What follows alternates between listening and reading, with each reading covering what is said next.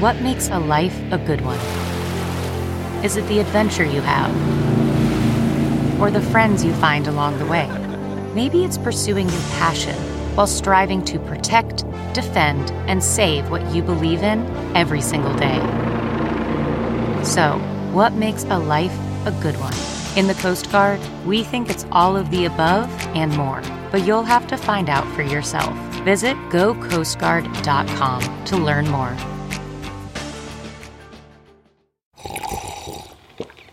That's not just the sound of that first sip of Morning Joe. It's the sound of someone shopping for a car on Carvana from the comfort of home. That's a good blend. It's time to take it easy, like answering some easy questions to get pre-qualified for a car in minutes. Talk about starting the morning right. Just like customizing your terms so your car fits your budget.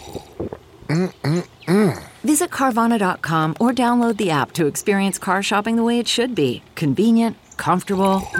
Ah.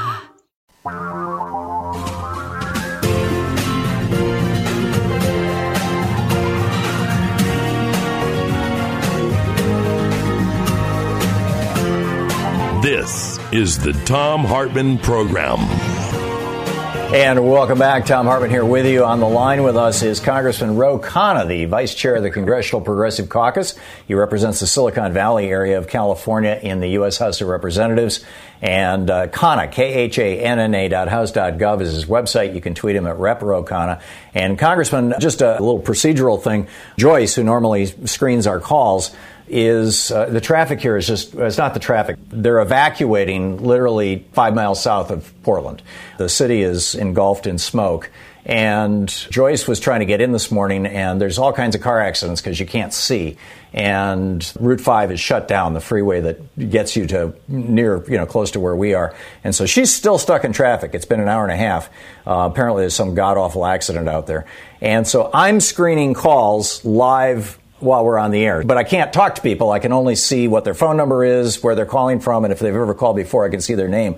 So I'll be popping people on the air to talk to you, but they're unscreened. So I may be dumping people real quickly or whatever. Sean's got her finger on the obscenity button and all that kind of stuff. So my apologies. But I hope you're well, and I'm wondering what your thoughts are while we're on the air. Well, I hope you're well, and I hope that you and your team are safe. I've been reading how awful the fires and everything are in Oregon. On 9/11, I'm reflecting obviously on the loss, but also how there seemed a moment of time that our nation came together that seems so far away from the polarized times we have. And I think it's unfortunate that a lot of the common purpose we had was then squandered into a needless war in Iraq, and it really seems that's where the polarization of the nation began. But if we could reflect about what can bring us together and have a thoughtful purpose going forward, that would really be something this country desperately needs. Yeah, we need normalcy. We need moral leadership. We need healing. It is 3.5, 4 years of madness, I think, has just exhausted us all. So you want to pick up some phone calls here? That would be great. Okay, let's go for it. Apparently there's a little bit of a delay here. It comes and goes depending on the day and internet traffic and all that kind of stuff. So my apologies if I'm stepping on you or any of our callers. And once again, if you're calling in, if it's ringing, that means I can see you on the board. I just can't answer a phone while somebody's on the air. And if you're already on hold, then hopefully you have a question for Congressman Khanna. John in West Allis, Wisconsin, you are on the air with Congressman Khanna. Well, I hadn't expected to talk with the congressman, but it's just something I think people should know about. Republicans in Wisconsin have been pressing the Wisconsin Supreme Court, and because of that, our 2020 election has been thrown into chaos. The court ordered a delay in printing of absentee and mail-in ballots, and these ballots were approved as required by state law by the election board, with 2 of the 3 Republican appointees on the board even voting in favor of it. And this is not the first time that the Supreme Court, which has got a bunch of reactionaries on it, has essentially violated state law, or they've violated the state constitution by refusing to separate powers. is probably the most corrupt court of any state in the union. This is what happens when these Republicans get a hold of the strings of power in state offices. And they put... Let's let Congressman Khanna respond to that, John. But yes, the election in Wisconsin is now on hold. They can't even mail the ballots out, which I believe were supposed to go out this week, because the Supreme Court said that they're going to intervene on behalf of a Green Party candidate who claims that he was, illegally or inappropriately disqualified from the ballot. Congressman? No, I read about that, and I share John's concerns. I mean, this is a Wisconsin Supreme Court that tried to intervene during the primary, as you remember, because there was a race for the Supreme Court, one of the seats, and the Wisconsin Supreme Court was basically not allowing ballots to be counted after the fact, even though there was a very small timeline to get them in. And now they're delaying the whole process. Wisconsin state law doesn't allow ballots, even if they're postmarked correctly, to be counted unless the Supreme Court or the U.S. Supreme Court, federal court, creates some grace period. So I think this is all about the Republican strategy, knowing they're down in the polls, down 6-7 points in Wisconsin. Their only strategy is voter suppression and these kind of tactics. But we have to realize there are two fights. There is the election, and then there is going to be a legal fight, and we need to win both of them. Yeah. In Madison, Wisconsin, I don't have your name here. What's your name? It's Bob. And, okay, it's Bob. interesting. I was calling in on the exact same thing that John just called to discuss. I heard this as a very brief story last night on the evening news. It did not get a lot of coverage locally. And I'm pretty darn concerned when those absentee ballots aren't going out on time. So that's it. John said it very well, and I have nothing more to say about it. Well, thank you, Bob. Well, I think it's important that John and Bob both are as vigilant, and that's one thing that gives me hope that our citizens are going to be vigilant. The early results are very encouraging coming out of Pennsylvania and Florida. We have a 3-to-1 advantage in people who requested absentee ballots, 2-to-1 advantage of people who didn't vote in 2016 who are requesting these ballots. So I'm optimistic that citizens are going to take their duty very seriously. Yeah, amen. Karen in Friday Harbor, Washington. You're on the air with Congressman Khanna. Hello, Thom and Ro Khanna. Thank you so much for everything you do. I just wanted to offer a ray of light through all the din here. I wanted to talk about the problem of the amount of carbon in our atmosphere. Just recently, Science News just published an article on artificial chloroplasts, which may be something that we may be able to look to help solve this problem, which could be our future. So, yeah, it's anyway. A new decarbonizing technology. Yeah. Congressman, your thoughts on how we decarbonize our atmosphere? Absolutely. I think we need to invest heavily in solar and wind and geothermal and battery storage. And the more we have renewable energy, the better in terms of decarbonization. We need to have a carbon tax so that we're on polluters and large corporations, so that we're incentivizing that transition. And then carbon capture, carbon sequestration, according to the Intergovernmental Panel of Climate Change report, has to be a part of the solution as well. So I think we need an all-of-the-above approach. Congressman, we have 30 seconds of the break. Do you see any movement in Congress in any directions that are useful with regard to climate change, or is that all going to have to wait until after the election? It's going to have to wait until after the election. I mean, and if God forbid Trump is there, there's nothing that's going to happen. So I think if Biden is there, it's going to be a priority. The fact that Markey won his election is helpful in the Senate. Yeah. It certainly indicates that, a Green New Deal or these issues of climate are a big deal. Congressman Ro Khanna, the Vice Chair of the Congressional Progressive Caucus, is taking your calls for the hour in our national town hall meeting here on the Thom Hartmann program. Congressman Khanna is the Vice Chair of the Congressional Progressive Caucus. He represents the Silicon Valley area of California. Khanna, KHANNA.house.gov. This is the Thom Hartmann program. And you can tweet him at Rep. Ro Khanna, REPROKHANNA. We'll be right back.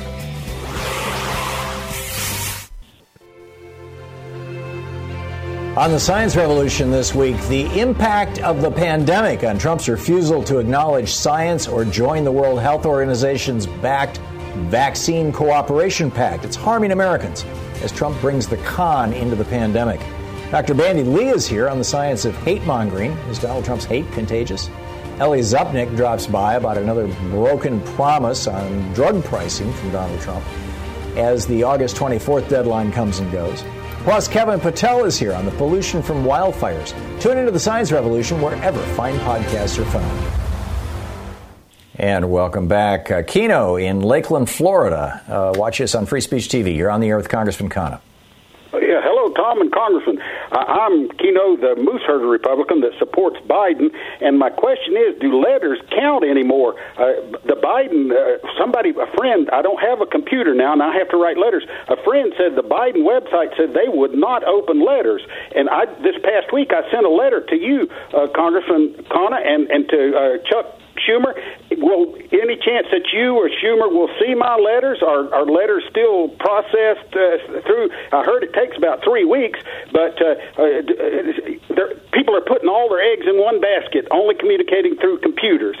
And us old geezers that still communicate by letters, will any chance you? Now, I'm not your constituent, so is there any chance that you or Schumer will see my letters? It's about the 25th Amendment and how that Republicans who are about to see the light about the cruelty and danger of Trump, the 25th Amendment can be used. There is a plan for Republicans, Democrats to get rid of, dismiss Trump. Now, is there any chance you will see my letter that I sent this past week, and how long before it gets to you?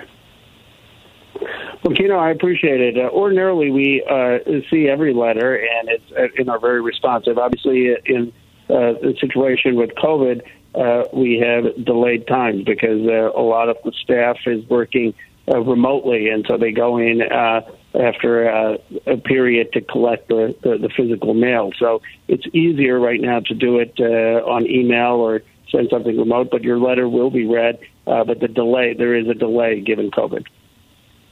Eric in Erie, Pennsylvania. You're on the air with Congressman Khanna. Afternoon, gentlemen. Representative Ro, I'd like to offer a suggestion for everyone involved in advancing the interests of candidate Biden. We keep hearing this, fear and mobs and danger and violence stuff from Trump, but for those small percentage of voters that are in the middle and maybe undecided, we need to remind these people that white grievance, when it is exercised in public, is typically done through mob tactics, violence, and a lot of criminality, where black grievance has always succeeded through following the mechanisms of our democracy, of protest of the courts, of pressuring candidates, of supporting and voting for candidates. The white grievance argument is one of no law and disorder. And middle of the road. Eric, we have 30 seconds. Let's let Congressman Khanna respond to your point. I think it's a brilliant one. Well, Eric, I think your point actually shared by Cornel West, who a famous philosopher at Harvard, who talks about how, given the African-American experience of this country after slavery and Jim Crow, it's amazing how peaceful the African-American response has been, that it is in some sense the conscience of the nation when you look at people like Dr. King and John Lewis and Reverend Lawson, and the justified injustice that the community has faced, and yet their ability to rise above it and seek peace, reconciliation, partly because of their faith tradition. I think that should be a source of inspiration for this country, and you're absolutely right to highlight that. We'll be right back with more of your calls for Congressman Khanna as we do this national town hall meeting here. Congressman Khanna represents the 17th District of California in the U.S. House of Representatives. His website, Khanna, KHANNA.house.gov. We'll be right back.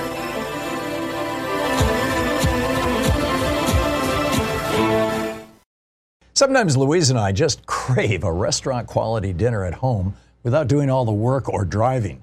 Well, Cook Unity is the first chef-to-you service delivering locally sourced meals from award-winning chefs right to your door every week. And it appears to be less expensive than other delivery options. Go to cookunity.com/Hartman with 2 N's, or enter the code Hartman with 2 N's before checking out for 50% off your first week. We just received our first meals from Cook Unity, and what a huge difference it is to get the best chefs in the country to bring creative, delicious meals to us and you every week. Every meal is handcrafted by chefs and made in local micro kitchens, not large production facilities.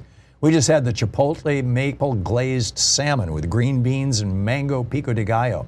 It had everything we love in a meal. They have all sorts of options like vegan, paleo, pescatarian, gluten-free, and more. Menus are posted 2 weeks in advance, so you have plenty of time to choose. Experience chef-quality meals every week delivered right to your door. Go to cookunity.com/Hartman with 2 N's or enter the code Hartman with 2 N's before checking out for 50% off your first week. That's 50% off your first week by using the code Hartman or going to cookunity.com/Hartman. Worried about letting someone else pick out the perfect avocado for your perfect impress them on the third date guacamole? Well, good thing Instacart shoppers are as picky as you are. They find ripe avocados like it's their guac on the line. They are milk expiration date detectives. They bag eggs like the 12 precious pieces of cargo they are. So let Instacart shoppers overthink your groceries so that you can overthink what you'll wear on that third date. Download the Instacart app today to get free delivery on your first 3 orders, while supplies last. Minimum $10 per order. Additional terms apply. CarMax is putting peace of mind back in car shopping by putting you in the driver's seat to find a ride that's right for you. Because at CarMax, we believe you shouldn't just settle for a car. You should love your car. That's why every car we sell is CarMax certified quality, so you can be sure with upfront pricing that's the same for every customer. So don't settle. Find love at first drive and start shopping now at CarMax.com. CarMax, the way car buying should be. Welcome to Fail Better, David Duchovny's new podcast with Lemonada Media. On Fail Better, David, who has experienced both low and high-profile failures throughout his life, explores the vast world of failure, how it holds us back, propels us forward, and ultimately shapes our lives. Each week he'll chat with guests like Ben Stiller, Bette Midler, and more about how our perceived failures have actually been our biggest catalysts for growth, revelation, and even healing. Through these conversations, he hopes listeners can learn how to embrace the opportunity of failure and fail better together. Fail Better is out now wherever you get your podcasts. The comfort of your favorite seat is now your comfy car selling command center, thanks to Carvana. It doesn't get any better than this. Your favorite seat's the best spot in the house. Make it even better by entering your license plate or VIN and getting a real offer in minutes. There really is no place like home. And speaking of home, Carvana will pick up your car from yours after you finalize your offer. Visit Carvana.com or download the app and sell your car from your comfy place.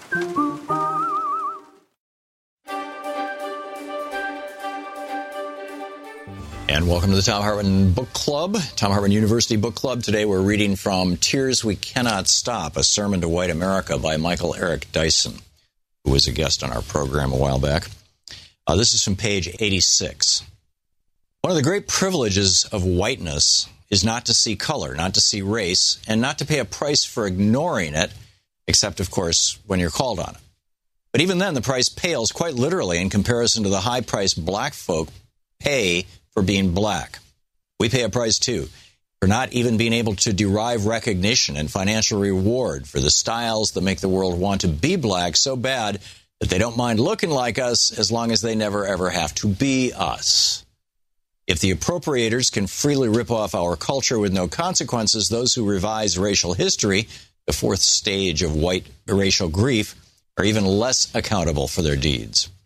The way of the racial revisionist when it comes to black life and history is simply to rewrite it. Their motto is, it didn't happen that way. There's a flood of writing that tells us that the Civil War wasn't really about slavery, but about an effort to defend states' rights. But, my friend, you've got to put yourself in our place and see the absurdity of such a claim. Defend the rights of states to do what? To enslave blacks. But even here, the irresistible logic of whiteness, that is, irresistible to whites themselves, and to all of us who are subjected to white whim, springs into full action. White American history is so powerful that even when it loses, it wins.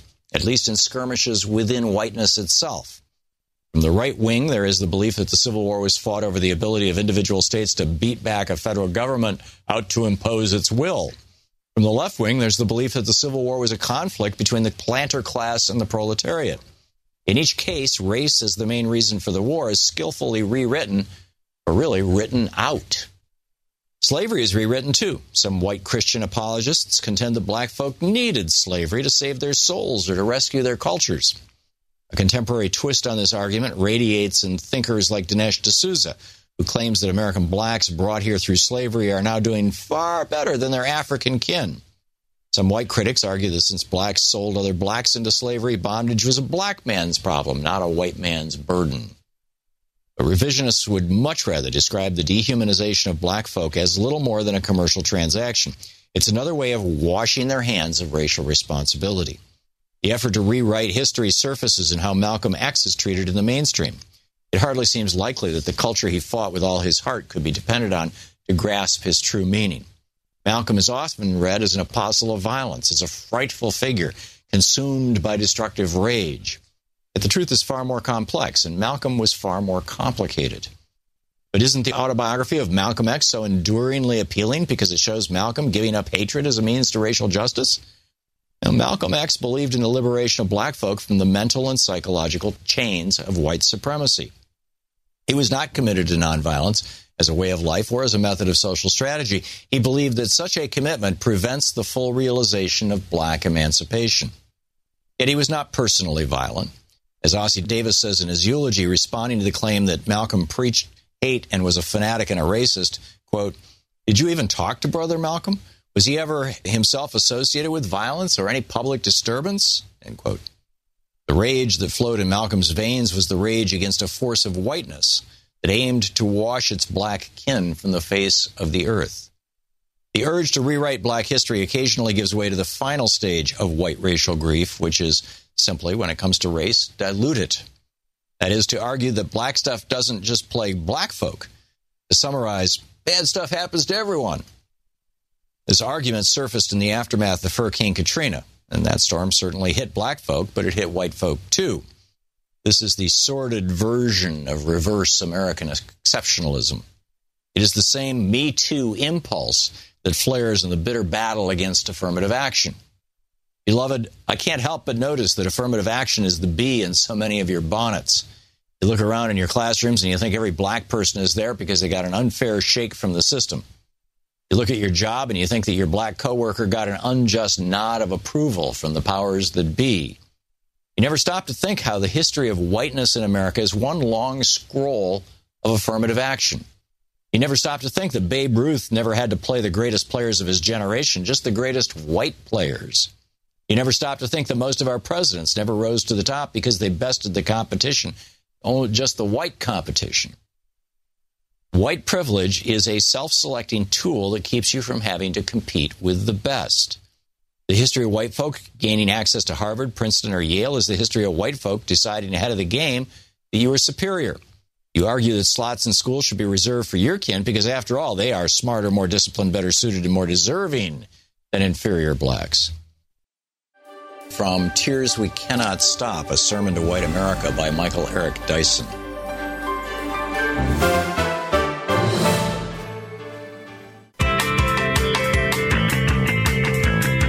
And welcome back. Congressman Ro Khanna taking your calls for the hour in our national town hall meeting. We've got a caller, and let's try Mike in Cleveland, Georgia. Hey, Mike, what's on your mind today? Hey, it's not Mike. It's his wife, Glennis.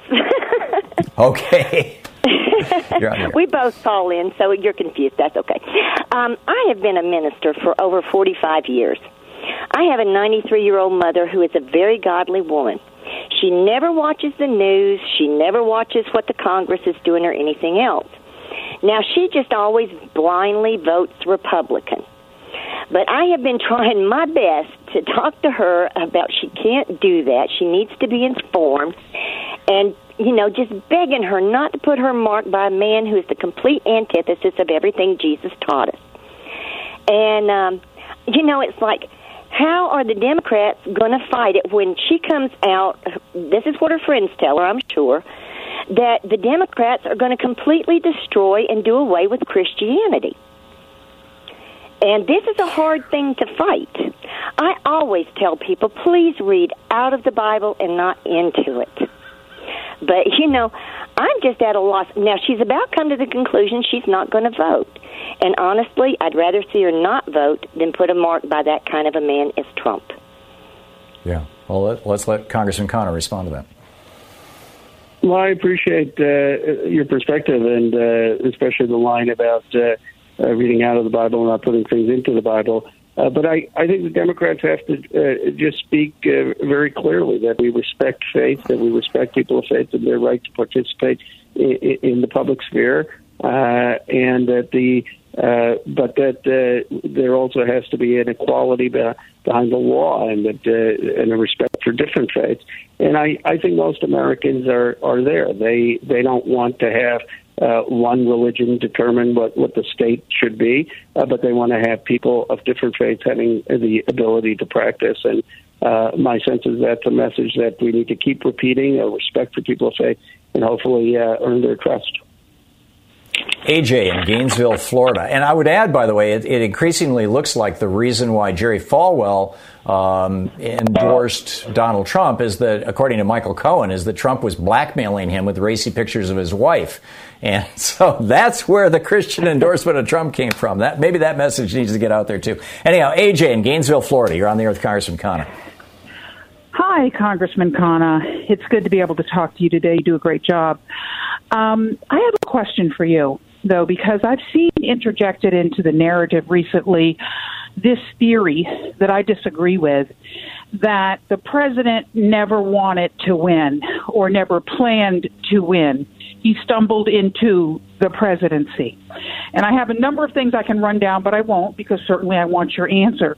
But I think the number one piece of evidence that was not the case was the fact that he could not land a deal, Michael Cohen, with SDNY, because they required you to spill your guts, and he was too busy covering up crimes that included conspiracy, money laundering, things around the Russia involvement and interfering with our election, and I believe stealing the election.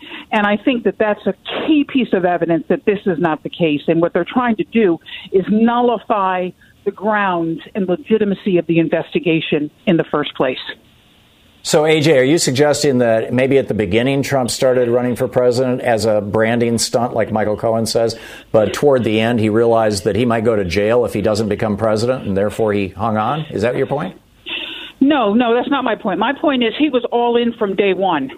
You don't bring in Paul Manafort, who is unparalleled, and bring him to help you win, and then say, oh, no, I really didn't want to win. Okay, let's get Congressman Khanna's thoughts on this. Congressman?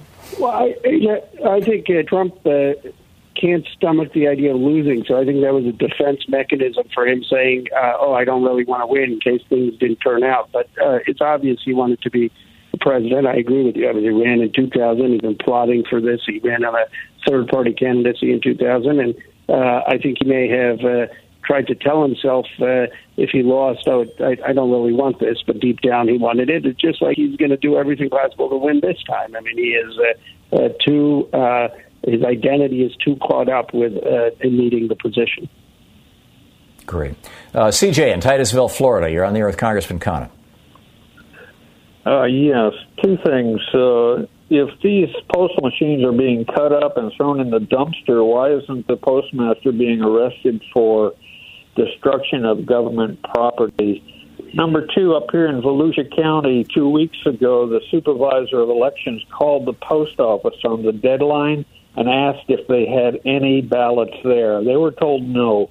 The next morning, 1,200 ballots were delivered. Too late to be counted. Whoa. I agree with you that DeJoy, one needs to go. I mean, it's unconscionable that he's overseeing the Postal Service. And we just heard earlier in the conversation about the concerns with Wisconsin extending the time before absentee ballots are mailed. And the combination of having ballots go out later and then having this guy in charge of the Postal Service is very, very dangerous. And I do think he has committed crimes, not just in terms of the interference on the mail, but in terms of the way he reimbursed donors But obviously, you've got Barr running the Justice Department. Now, the hope is we get a new administration, and then he'll be held accountable. Yeah. Do you think that we have 30 seconds to the end of this block? Do you think that Congress is going to actually be able to hold DeJoy accountable? It seems to me like everything's going to end in a couple of weeks when Congress goes out for the political season. I don't. I think what we were able to do is raise awareness. I think he's going to have a lot more attention around him. But no, ultimately, he's going to still be in charge during the election. Yeah, remarkable. Well, hey, by the way, Joyce finally got into the studio, so we're going to actually have real screen calls for you right after the break. Well, you've done well. Yeah, well, thank you. Thank you. It's a relief.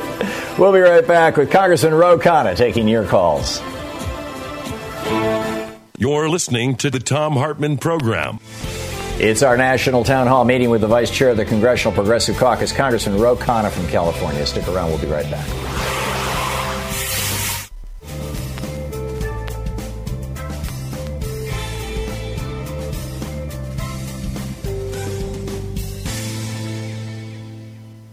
Hey, we have a new video over at ThomHartmann.com.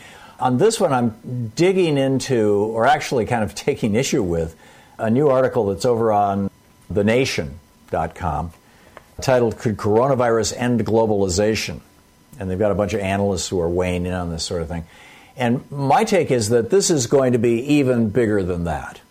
This depression that we are sliding into is being softened right now by the Federal Reserve throwing $6 trillion at America's largest corporations.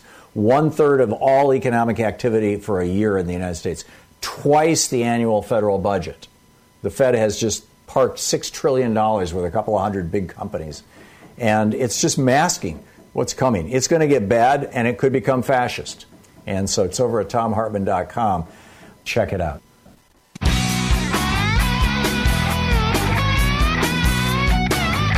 Ro Khanna is with us for the hour, our national town hall meeting with the congressman. He is the vice chair of the Congressional Progressive Caucus, represents the 17th District of California, Silicon Valley area. Khanna.house.gov and Rep Ro Khanna are his website and Twitter handle, respectively. Jay in St. Petersburg, Florida. You're on the air with Congressman Khanna. Hi, Congressman. Thank you very much for being on the air and being on the Progressive Caucus.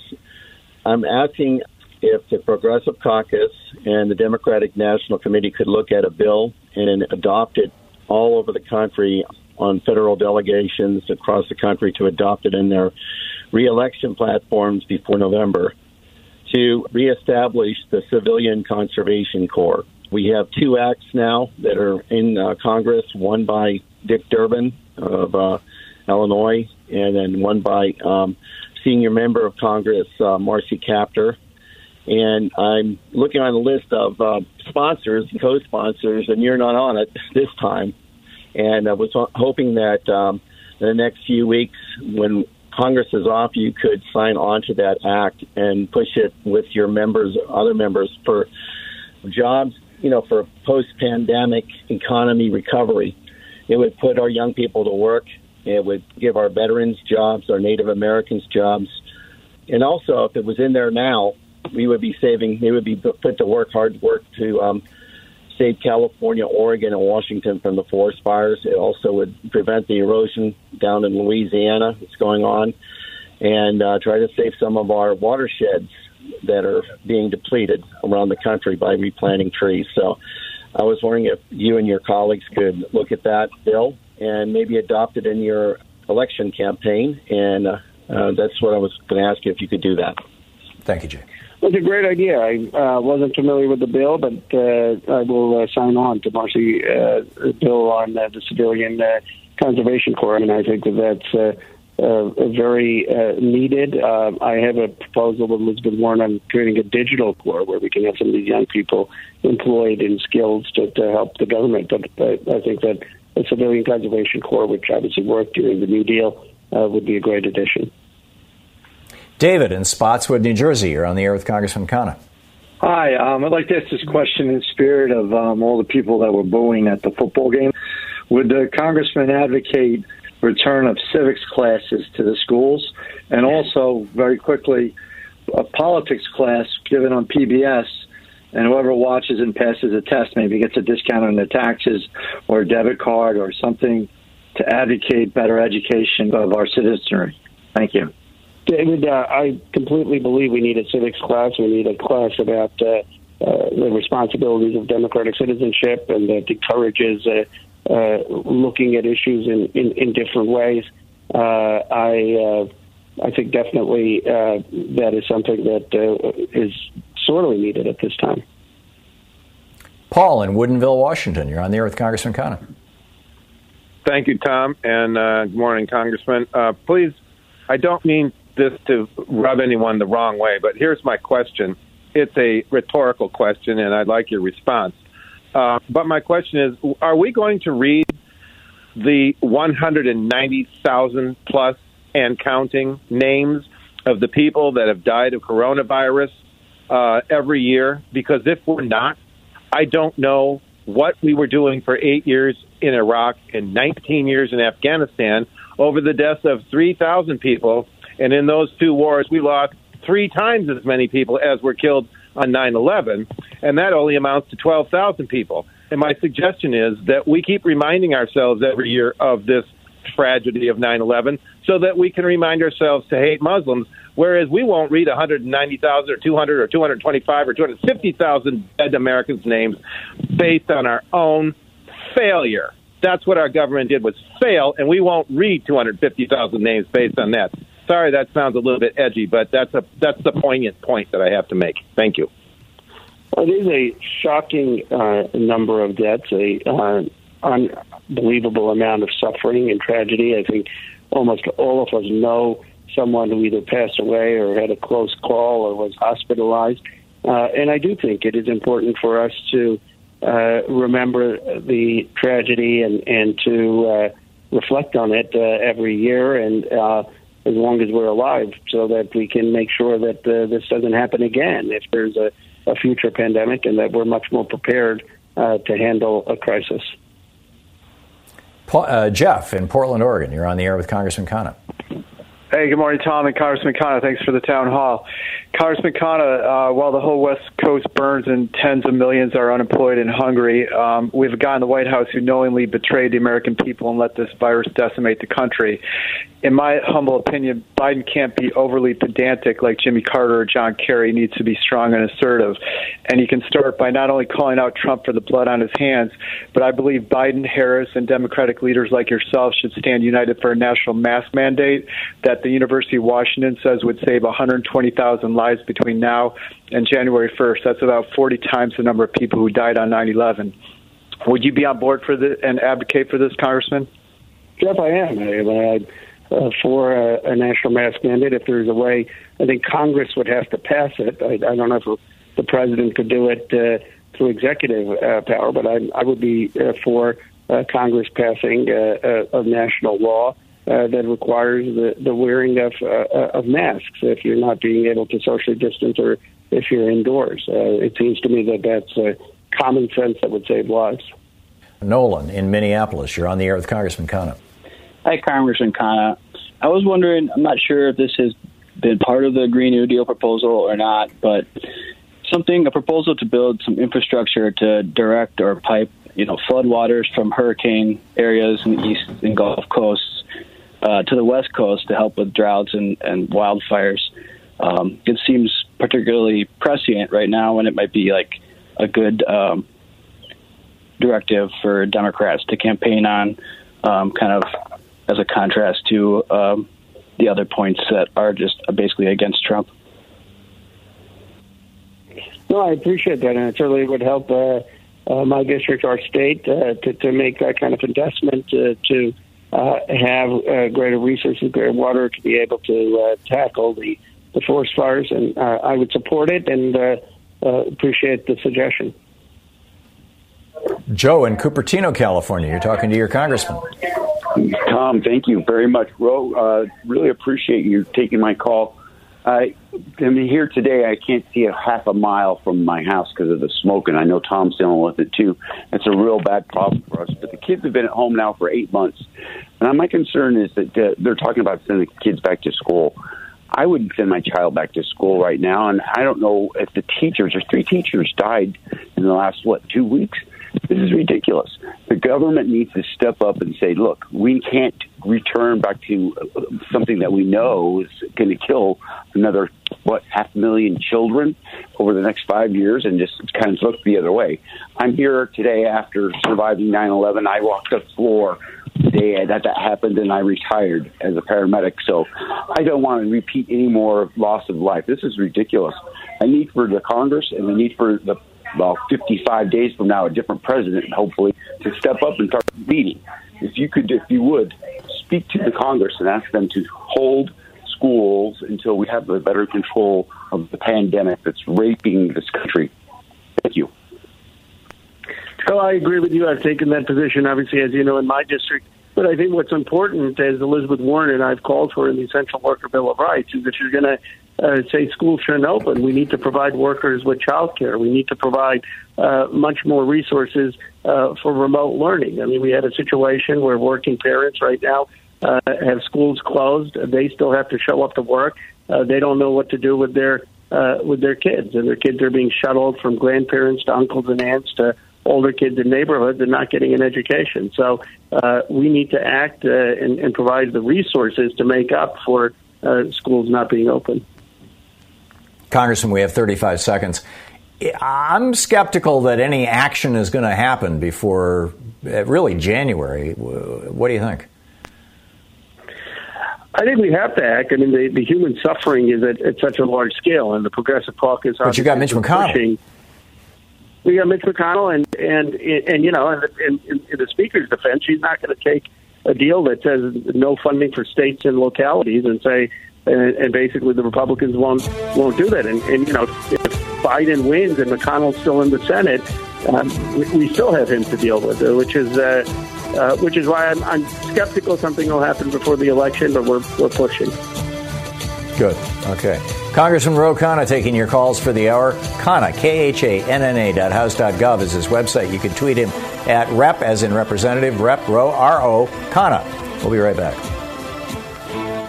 You're listening to Thom Hartmann. Visit ThomHartmann.com for audio and video archives. Quick math. The less your business spends on operations, on multiple systems, on delivering your product or service, the more margin you have and the more money you keep. With higher expenses on materials, employees, distribution, and borrowing, everything costs more. NetSuite is the #1 cloud financial system, bringing accounting, financial management, inventory, HR, all into one platform and one source of truth. With NetSuite, you reduce IT costs because NetSuite lives in the cloud with no hardware required. It's accessible from anywhere. You cut the cost of maintaining multiple systems because you've got one unified business management suite. You improve efficiency by bringing all your major business processes into one platform, slashing manual tasks and errors. Over 37,000 companies have already made the move. So do the math. See how you'll profit with NetSuite. By popular demand, NetSuite has extended its one-of-a-kind flexible financing program for a few more weeks. Head to netsuite.com/Hartmann with 2 N's. netsuite.com/Hartmann. That's netsuite.com/Hartmann. Okay, picture this. It's Friday afternoon when a thought hits you. I can spend another weekend doing the same old whatever, or I can hop into my all-new Hyundai Santa Fe and hit the road. With available H-Track all-wheel drive and 3-row seating, my whole family can head deep into the wild. Conquer the weekend in the all-new Hyundai Santa Fe. Visit HyundaiUSA.com or call 562-314-4603 for more details. Hyundai, there's joy in every journey. Okay, picture this. It's Friday afternoon when a thought hits you. I can spend another weekend doing the same old whatever, or I can hop into my all-new Hyundai Santa Fe and hit the road. With available H-Track all-wheel drive and 3-row seating, my whole family can head deep into the wild. Conquer the weekend in the all-new Hyundai Santa Fe. Visit HyundaiUSA.com or call 562-314-4603 for more details. Hyundai, there's joy in every journey. Okay, picture this. It's Friday afternoon when a thought hits you. I can spend another weekend doing the same old whatever, or I can hop into my all-new Hyundai Santa Fe and hit the road. With available H-Track all-wheel drive and 3-row seating, my whole family can head deep into the wild. Conquer the weekend in the all-new Hyundai Santa Fe. Visit HyundaiUSA.com or call 562-314-4603 for more details. Hyundai, there's joy in every journey. The comfort of your favorite seat is now your comfy car selling command center, thanks to Carvana. It doesn't get any better than this. Your favorite seat's the best spot in the house. Make it even better by entering your license plate or VIN and getting a real offer in minutes. There really is no place like home. And speaking of home, Carvana will pick up your car from yours after you finalize your offer. Visit Carvana.com or download the app and sell your car from your comfy place.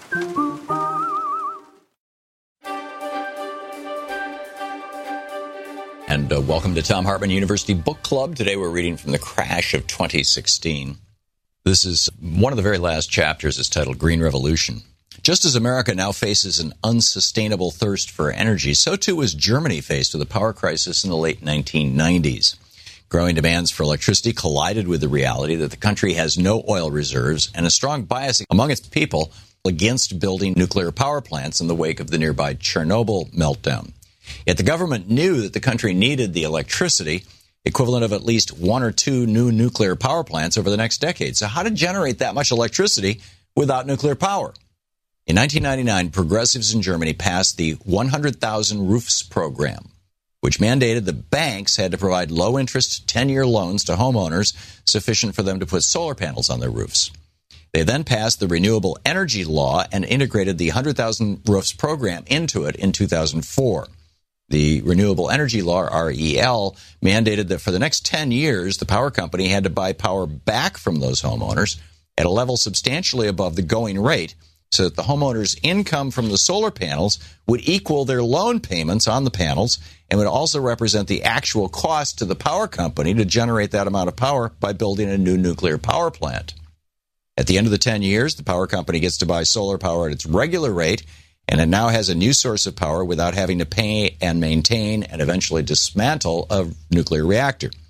In fact, while the reactor would have a 20 to 30-year lifespan, the solar panels typically last 50 years. For the homeowners, it was a no-brainer. They were getting low-interest loans from banks for the solar panels, and the power companies were paying for the power generated from those panels at a higher rate, high enough to pay off the loans. It was like getting solar power panels for free. If anything, the government underestimated how rapidly Germans would embrace the program, and thus how quickly power would be produced by the program. By 2007, Germany accounted for about half the entire world's solar market.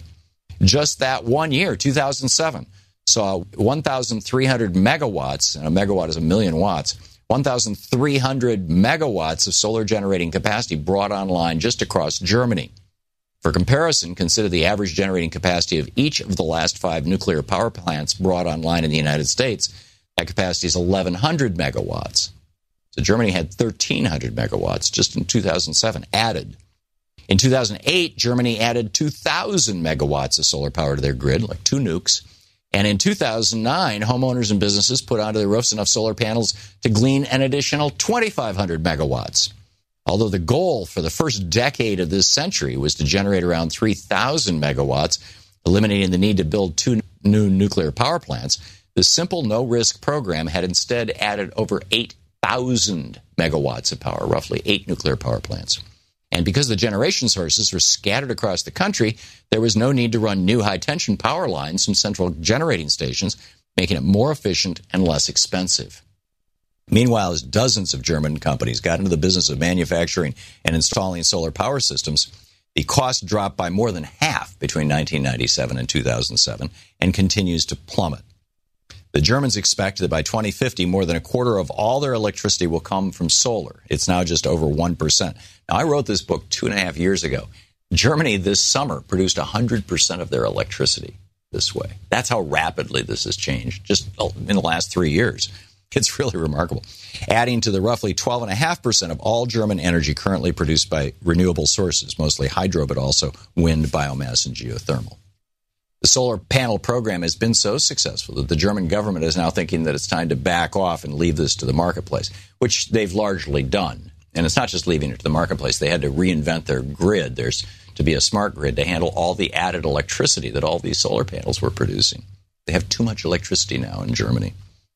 Germany is now considering incentives to its world-famous domestic auto industry to manufacture flex-fuel plug-in hybrid automobiles that can get over 500 miles per gallon of strategic gasoline, boosted by domestically produced rooftop solar with existing technology. Meanwhile, Denmark has invested billions in having more than half of its entire auto fleet using only electricity by 2030. And China is no slouch when it comes to renewable energy. Although the Chinese continue to bring another dirty coal-fired power plant online about once a week, they surpassed every other nation in the world in 2010 in direct investment in the production of solar and wind power. As the Los Angeles Times reported in March of 2010, U.S. clean energy investments hit $18 billion last year. A report from the Pew Charitable Trust said a little more than half the Chinese total of $34 billion. 5 years ago, Chinese investments in clean energy totaled just $2.5 billion. The United States also slipped behind 10 other countries, including Canada and Mexico, in clean energy investments as a share of the national economy. The Pew report pointed to another factor constraining U.S. competitiveness, a lack of national mandates for renewable energy production or a surcharge on greenhouse gas emissions that would make fossil fuels more expensive.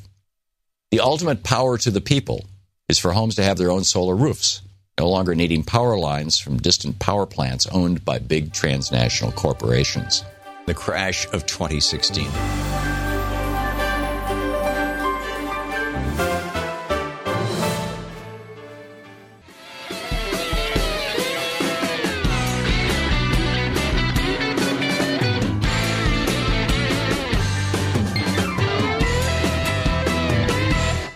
Chris in Mission Viejo, California. You're on the air with Congressman Khanna. Hello, Mr. Hartman and Congressman. As a Californian, we pay the most taxes. There are other states like New York. My question is, why don't we open up an office where the funds can go to, and if a president like Trump won't give California help when they need it, they just withhold the taxes to the federal and use it for their state. You're advocating that California not pay the federal tax, or... I think that was his point, that California not pass along, although federal taxes are collected by the federal government, aren't they? The IRS? They're collected by the federal government, yes. I mean, they're taken directly out of, at the IRS, they're directly out of people's paychecks. He's right that Californians pay a higher share of tax than our state receives back. But, you know, I think despite whoever is in the White House right now, I definitely think that we have to view our obligations to the nation, and we've been there when there have been tragedies in other states, as we should be, when there have been hurricanes or tornadoes or storms in other places, and now California is hurting, and the country, regardless of politics, should be there for California. I mean, I think there should be certain things that are beyond politics in this country. Yeah. Mike in Barney Lake, Washington. You're on the air with Congressman Khanna. Good morning. Thank you, Thom, and wishing you and yours stay healthy during the smoke. Good morning, Congressman. As a combat vet, I noticed that you sit on the Armed Services Committee, and my question, even though I can't really frame it in a way in which probably can get a really good response, is does this committee have any kind of preparation, or how quick can they investigate if this administration tries to pull another stunt like they did in Washington, D.C.? Mike, well, first of all, thank you for your service to our country. We do have jurisdiction over the funding of the Pentagon and the funding of the military. So we could call the defense secretary if they use troops, if they use law enforcement from DHS or another agency. We don't have jurisdiction over that. But if they actually use our military troops, then absolutely we have jurisdiction, can investigate, and can say we're not going to fund it. Ed in Belfair, Washington. We have a minute, Ed, till the break. You're on the air with Congressman Khanna. Good morning, Tom. Good morning, Representative Khanna. My question has to do with Trump's list of Supreme Court unqualified people that he's putting up for the Supreme Court. And I don't understand why he can get away with threatening Vice President Biden with that list when the Democratic Party should be constantly asking Trump for his taxes. Who's bought and paid for this guy? Who's paid and bought this guy? Constantly, I tell people I'm still waiting for his tax returns. Thank you. Yeah, let's get a response. Thanks, Ed. Well, I think that's exactly what you're going to see Biden do in the debates. I know there's a sense that Trump is going to somehow win. I think Biden is an underestimated debater. I say that as someone who was on Bernie Sanders' team and saw Biden do quite well in those debates. I think he's going to go directly after Trump, and he's going to expose the corruption. Let's from your lips to God's ears, Congressman. Okay, we'll be right back with more of your calls for Congressman Ro Khanna, taking your calls for the hour here on the Thom Hartmann program. He represents the 17th District of California, Silicon Valley, in the U.S. House of Representatives, and is vice chair of the Congressional Progressive Caucus. Stick around, we'll be right back. So we have a new video up over at ThomHartmann.com for people who are signed up. And it's about how Donald Trump, 16 days after Mr. Khashoggi was murdered by the Saudis in Turkey and his body dismembered and vanished, 16 days after that happened, without notifying Congress and with virtually no mention to anybody, Donald Trump authorized the transfer of top-secret nuclear technology to the Saudis. This should be a serious issue. Tim Kaine, the senator from Virginia, is raising hell about it, because Khashoggi lived in Virginia. But I think everybody in Congress should be raising hell about this. And when you back this up with this new report out from ProPublica that the Saudis were involved in 9/11, it gets real interesting. So you can check that out over at ThomHartmann.com. Look for our basically members-only video. And welcome back. Congressman Khanna taking your calls. Art in Lansdale, Pennsylvania. You're on the air with Congressman Khanna. Hi, good morning. Hi, good morning, Congressman. I think that Joe Biden is missing a golden opportunity. I'd like to see him make the release of Trump's taxes as a condition for the debates. I mean, Trump promised them 4 years ago. I wouldn't be surprised if Trump's financial empire was totally dependent on Russian money. But be that as it may, I think that would be a wonderful strategy. It would put Trump on the spot. It wouldn't be that Joe Biden says, I don't want to debate you. It would be saying, I'm fine with debating you, but you've got to release your taxes like I released mine. And do you think that's a good idea? And I wish it would happen. That's my question. The speaker has called for that, and Tom Friedman called for that. One compromise approach is he could show up to the first debate and say, look, I'm here. I don't have any fear debating you. I'm going to win. And if you want more debates, release your tax returns by the time you get a second debate. But I definitely think he has to make it a big issue in the debate. And there's no question in my mind if the election were tomorrow, Biden would win. He's up pretty decisively. So Trump is going to be desperate, and Trump needs those debates more than Biden does. Melissa in Tucson, Arizona. You're on the air with Congressman Khanna.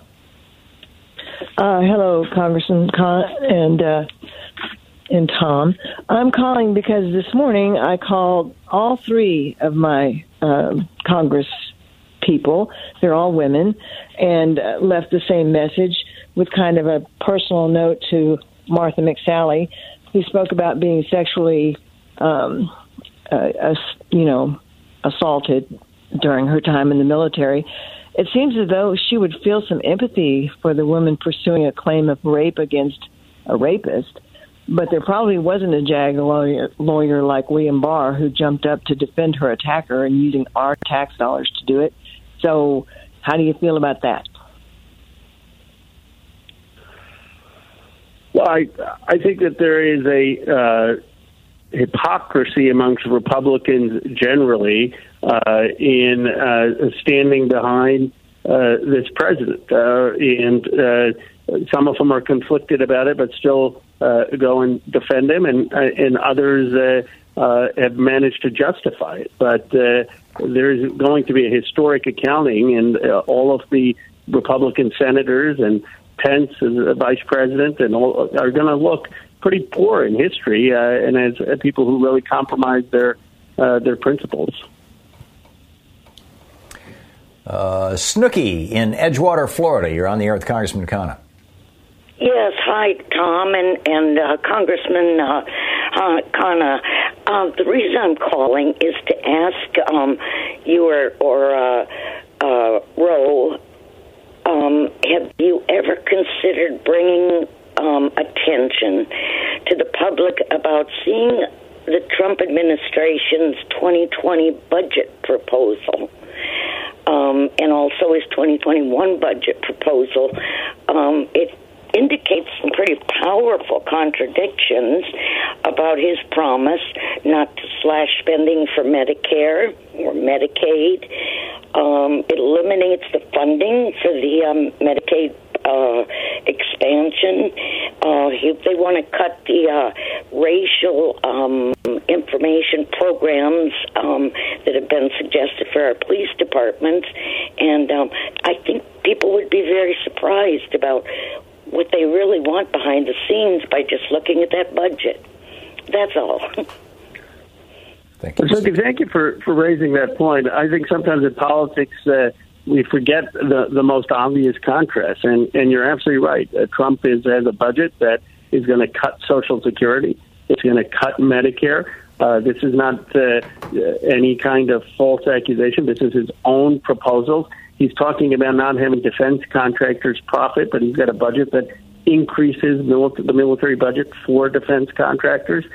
So we need to actually expose very clearly what he is proposing. And again, I think the debate will be a good opportunity to do this. But you're absolutely right that we should be hammering those very basic points. I personally think that the attacks on Trump, which focus on how he's going to, through policy, hurt people and working families, are more effective than sort of broadside character attacks, because it's already baked in. People already know he's a bad person. You're listening to Thom Hartmann. Hi, Thom Hartmann here. In my new book, The Hidden History of Monopolies, How Big Business Destroyed the American Dream, I'll be taking you from the birth of America as a revolt against monopoly, remember the Boston Tea Party, to the largely successful efforts of both Presidents Theodore and Franklin Roosevelt and other like-minded leaders to constrain corporations' monopolistic urges, to the massive changes in the rules of business starting during the Reagan Revolution that have brought us into the cancer stage of capitalism. In the foreword by Ralph Nader, he says, "This is the most important dynamic book on the cancers of monopoly by giant corporations written in our generation." End quote. It's the fourth in my Hidden History series. And don't forget, democracy is not a spectator sport. Democracy starts with you. Tag, you're it. Tim in Hendersonville, North Carolina. You're on the air with Congressman Khanna. A couple quick questions. First of all, there's a housing boom. The stock market's going crazy. And yet the prices, I'm a builder and I do things all the time. Lumber has gone up 75% in the last 3 weeks. Steel going crazy. Deck boards used to be $350. They're $19.50. And I'm in North Carolina. One, why is Congress not checking into why the prices are going so crazy and the consumers getting nailed for it? And two, why don't the Democrats legislate what can go on a credit report? For instance, student loans should not be able to go on credit reports. That would help out everybody. And thank you very much. Okay. Tim, and Congressman, let me toss something in here. I was just reading an article in the Financial Times about this. The demand for building materials is the result of all these extreme weather events we've been having, wiping out towns. Back to you. Well, Tim, I agree with you that, first of all, student loans shouldn't be on a credit report, and that we should be medical bankruptcies, I don't think should be on a credit report. I mean, and that's a good avenue for legislation. I also think that there has to be some reasonable restrictions on being able to profit from emergencies, whether that is tech companies that have had to provide more service at this time, or whether it's building materials, as Thom pointed out. You should not be able to raise prices in a way that is going to be exploitive in a tragedy. And that also, I mean, that's about enforcement of the law. Those laws exist, and of course the Trump administration hasn't been enforcing them. In a way, this just highlights the tragedy of global warming, too, doesn't it? It does. I mean, it's the weather in my state, and you look at the Golden Gate Bridge and the pictures over it, and you look at global warming being very, very real. The increased dryness and the increased temperatures is causing these fires. There you go. Congressman, thanks so much for dropping by today. It's great talking with you, and our listeners really appreciate it. Thank you. I enjoy it, Thom. Thank you. Hey, Thom Hartman here. Just wanted to give you a heads up that Sue, who works on our newsletter, has just been doing an extraordinary job. We have an absolutely free newsletter. You can subscribe to it over at thomhartman.com. And every day she puts together what we call Sue's Daily Stack. It's literally a link to every story I have referenced on the air in the program. And she compiles these throughout the program and then gets the newsletter together, and it goes out an hour or two after the show is off the air. And it's just absolutely extraordinary and something I think you'll find really useful. No charge for that. So we're trying to get the word out. There's so many ways to communicate these messages. So check it out at thomhartman.com.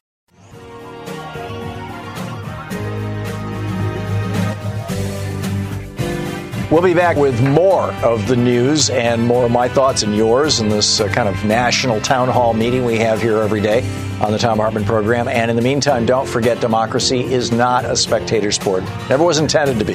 It requires you. So get out there, get active, tag, you're it. We'll see you tomorrow. You've been listening to Thom Hartman. For audio and video archives, visit thomhartman.com.